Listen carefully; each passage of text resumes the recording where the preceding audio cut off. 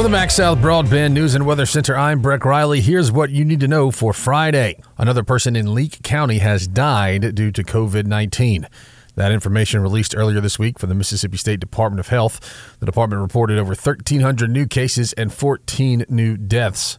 That brings the death toll in Leake County to 120 since the outbreak of the pandemic. COVID-19 cases have been on the rise in Mississippi in the past week. In central Mississippi, health officials are recommending residents of Attala, Madison, Hinds, and Rankin counties to wear masks when out in public.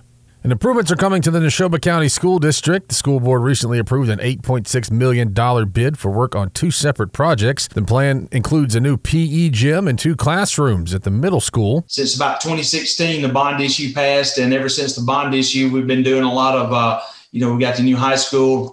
We built the stadium. We built the cafeteria. We've done a lot of different renovations, and this just adds to it. Superintendent Lundy Brantley speaking to our news gathering partners at WTOK. And other projects include new heating and air conditioning for kindergarten buildings. It's great for our kids. It's great for our staff. It's great for our community to see this progress with our campus.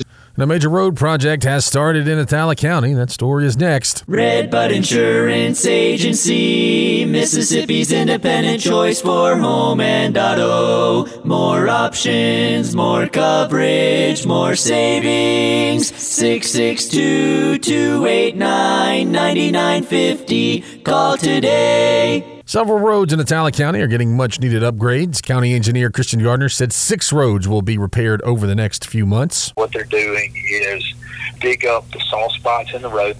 They'll put a little hot mix asphalt on the parts of the roads that are rutted up, and then they'll put a reseal on top of that and restripe the road, put up new signs. But while the work is going on, District 5 Supervisor Tim Pinkard said drivers on these roads should expect some delays. When they go to chip sealing, they're going to have to shut down parts of it at a time. But now, it won't hold the traffic up just a few minutes, and then they can go. You can find the latest news and weather online now at breezynews.com, kicks96news.com, and cruisin98news.com.